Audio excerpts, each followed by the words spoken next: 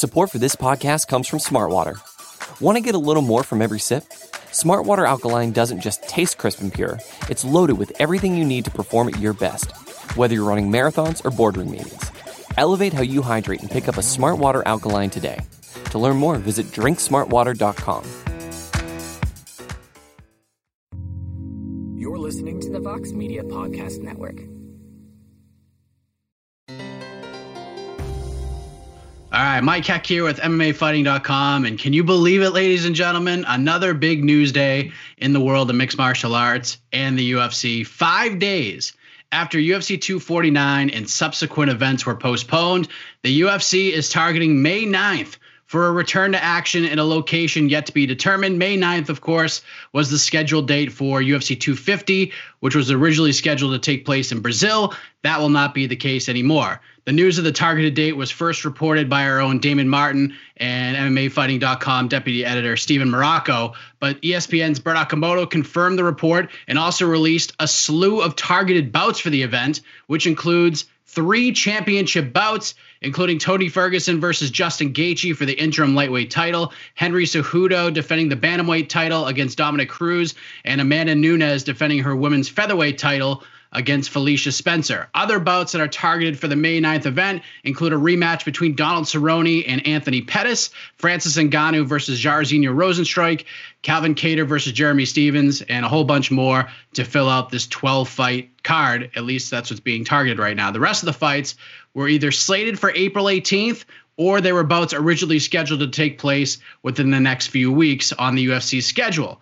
As far as location goes, it would be pretty hard to imagine Dana White and the UFC that they haven't discussed Florida. For this event and future events, you may have heard that an order put forth by Florida Governor Ron DeSantis has deemed the WWE as an essential business during the COVID-19 pandemic, along with, quote, employees at a professional sports and media production with a national audience, including any athletes, entertainers, production team, executive team, media team, and any others necessary to facilitate, including services supporting such production, only if the location is close to the general public. That would include the UFC. Now, in a statement to MMA Fighting from the Florida Department of Business and Professional Regulation, that the Florida State Boxing Commission, quote, is prepared to regulate a professional sports production that is planned and executed in accordance with the conditions of the essential service approvals issued by the state coordinating officer.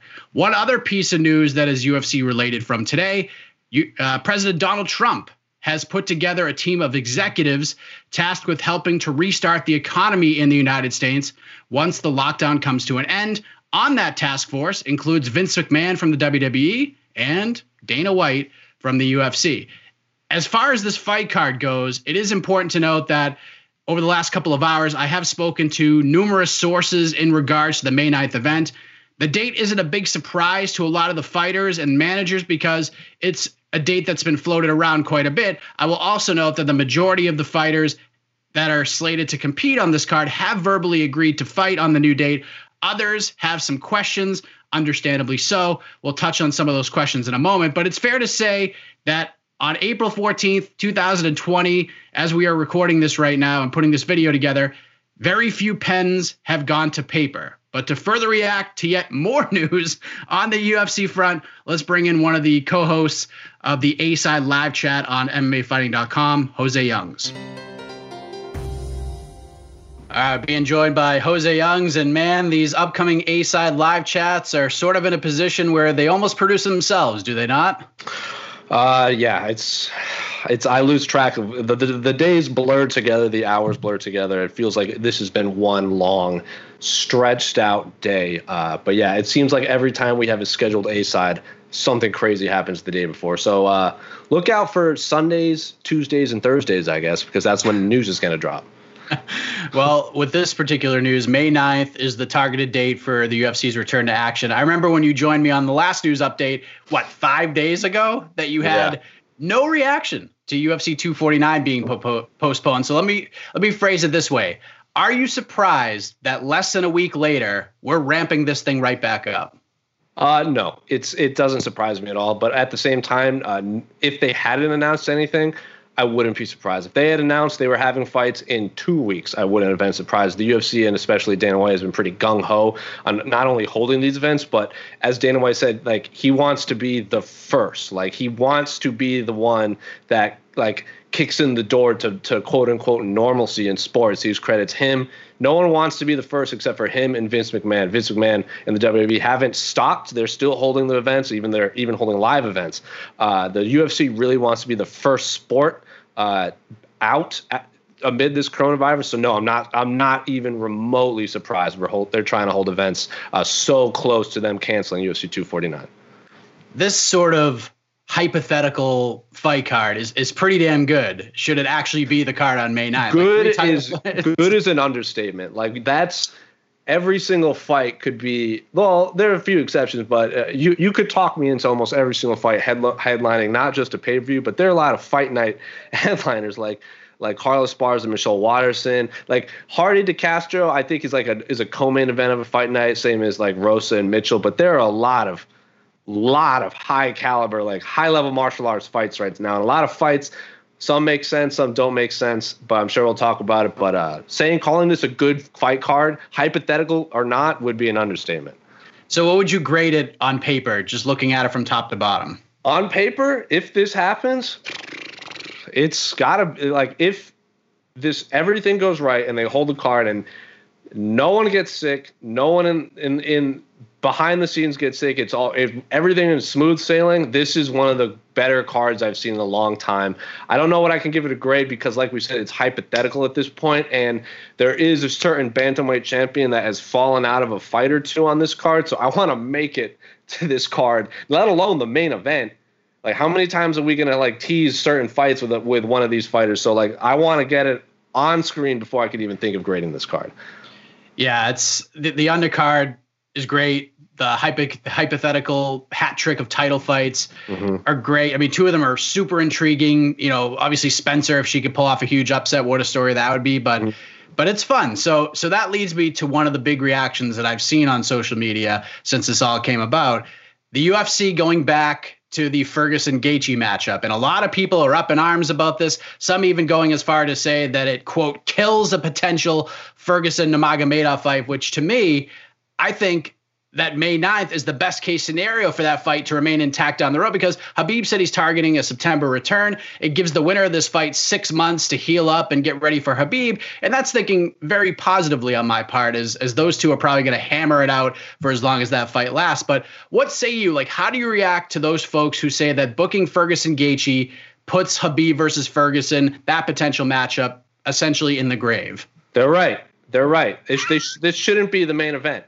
The main event, like, I get if Tony Ferguson wants to fight, I'm not going to talk him out of it. Like, I'll watch Tony Ferguson fight a door, and I would be excited for that fight. I like the fight as, like, a martial arts competition, but these people that are scared, like, we joked after Ferguson beat Cerrone, and then after Gaethje beat Cerrone, like, we joked, imagine a world where Tony Ferguson has to fight Justin Gaethje to get another shot at Khabib Nurmagomedov. Like, that was a joke, and now it's a reality. Like, Justin Gaethje is a terrible matchup for for everyone in that division, especially Khabib Nurmagomedov. So I would not be surprised if he beats Tony Ferguson, and gives Khabib Nurmagomedov one of his biggest challenges. So for those people scared that Justin Gaethje could come in and quote unquote play spoiler for one of these great fights, yeah, be scared. Justin Gaethje is a terrifying individual. So I like the fight. I don't like the timing of it. But if Tony Ferguson wants to fight, he cut all that weight. He went through a fight camp. Let him fight. I'm not going to talk him out of it, but I don't like it. Yeah, and I think it's been a while. By the time he fights, it'll be about around 11 months or so since Ferguson's fought. So, I mean, you know, he wants to make a paycheck, maybe get 2 huge fights in 2020. I get it. For him. I get it. I wish we've been teased like 6 times the charm at this point is like it's getting out of control. How much we've like this, that's a 1 fight card. Like, I'll pay money to watch that 1 fight, Khabib and Tony Ferguson. And now that Tony Ferguson has to go through a meat grinder just to get to this grizzly of a man in Khabib Nurmagomedov, like, good God, man, like, not taking the easy way. Yeah, if he beats Gaethje and then beats Khabib later on this year, I mean, this would be the greatest run in maybe all of combat sports history. But We've been very positive here thus far, and I don't mean to be a downer, but this needs to be brought up because with this news, people are very excited again. They just are. Like losing 249 was bad. It created this horrible ripple effect across the sport from the fans, the fighters, the media, managers, and coaches. It was a rough few days on social media. If the UFC cannot deliver this time around, how bad could this get? Like, how long will it take the UFC to recover from this if they pull the rug out once again, if they can't make this happen on May 9th? It depends on how it falls apart, I would say. Like, worst case scenario, this event goes down and then stuff comes out after the fact. Like 3 of the fighters have the virus. Like, that would be awful for them if that happened. Like, say for somehow Dominic Cruz makes it to that card, Felicia Spencer, Amanda Nunes, the 3 title fights make it, and then all the undercard make it, and then 3 or 4 of them end up testing positive for the coronavirus. That would be worst case scenario, because that would be like, see, this is why you pause events. For the UFC, they have to take every precaution for that. The fact that it's this stacked, like, even if we lose Cejudo Cruz, there's still 2 fights. There's still 2 title fights. There's still all these stacked cards. It's probably why they're playing it this way. A lot of fighters, that if they do fall off or get sick or whatever, they have these stacked cards. But it really depends on why. Like, if the world goes through another terrible thing and something awful happens in the world, and the president or more Disney or ESPN or whoever tells Dana, like, you can't do this, like, that's just bad for the world. I'm not even talking about sports. Like, but worst case scenario for the UFC, fighters test positive for the virus. I don't know how, like, it would take a lot to recover in the eyes of, like, the mainstream media. That's for sure. So I don't know if you saw this, Bovada has put out lines on a futures bet, and Sure. the topic is, will a UFC card take place on May 9th? And right now, no is the massive favorite at minus 450, and the comeback on yes is at plus 275. So, Jose, this isn't actually going to happen. We're talking hypotheticals here. I'm going to give you $100 of supplemental income to throw at either of these choices. What are you putting your $100 on? So the favorite is no. The favorite is no. I don't think I'd say yes. Dana White is insane enough to hold an event. He's building an island, for God's sake. So I don't think it will happen because, like we said, like, we're talking about a hypothetical card. People are like, fights. I'm like, no, hypothetical fight. Nothing is set in stone yet. Like, there's a fight, like Cerrone and Pettis is verbally agreed on at this point, like last I heard. So these fights aren't even official yet. So I don't think it will even happen because none of them have even signed on to it or are official yet. But I'll say yes. Like, if you're giving me $100 and Dana White is a madman building an island, like, why wouldn't I put that? I'm thinking about this as a betting. Like, I don't think it will happen, but if I'm trying to make a lot of money, I'm gonna bet Dana White pulls this off because if anyone is gonna pull it off, he's the craziest one to do it. All right. So money aside, you're saying if you're giving your own personal opinion here, you're saying it doesn't happen. But if you were to place money Correct. on the odds, you're picking yes. As a sane man, I'm saying it doesn't happen. As a crazy man, I'm betting a lot of money on the crazy man that has pulled off more. Like, in the world of mixed martial arts, Dana White has pulled off a lot of crazy things, and he's tried a lot of crazy things. So if someone in this space is going to do it, it's going to be him. So yes, I would not bet against Dana White pulling this off. I'm with you. I think it is going to happen. There's obviously we have the island. It looks like they're talking mid-May to start the Fighter Island fights or Fight Island, whatever it ends up being called. But now you have Florida in the mix. You know, Nevada might be coming back pretty soon. So I think they have some backups there just in case May 9th doesn't happen. So, you know, they have that's the big thing about WWE. They have their own, they have their own center. They have their own home to host these events. And the UFC has that as well. And I think we're going to be seeing that utilized quite a bit over these next couple of months as we try to get back to normalcy. But what a time, what a time, what a time. UFC targeting May 9th for their return to action. I guess we're going to call this UFC 249 3.0 at this point. I mean, my gosh, it's 5 days later. We live in a movie. I've been watching a lot of things on parallel universes right now, and there's something's going on in the timeline. That's what's happening right now. So relevancy is at a peak point for the relevancy is at a you're telling me, man, something crazy in the time stream is happening, and I wouldn't put it past the UFC to pull this off. If someone's going to do it, it's going to be them. I feel better about this than I did April 18th happening, but we'll see what happens. In the meantime, check out the A-Side live chat with Jose Youngs and Pete Carroll tomorrow, which is Wednesday as you hear this, 1 p.m. Eastern time. Molly McCann is going to join the panel. Is that correct? Correct, and we got a special guest coming Friday, so stay tuned. Oh, man. Already loaded up with special guests this week on the A-Side. If you missed Uriah Faber and Andre Fili, it was fantastic. Highly recommend you go back and watch that, but I'm sure there'll be much more reaction to this developing story on the A-Side. For Jose Youngs, I am Mike Heck. Of course, stay connected to MMAfighting.com for the latest on May 9th and more in the world of mixed martial arts. You're listening to the Vox Media Podcast Network.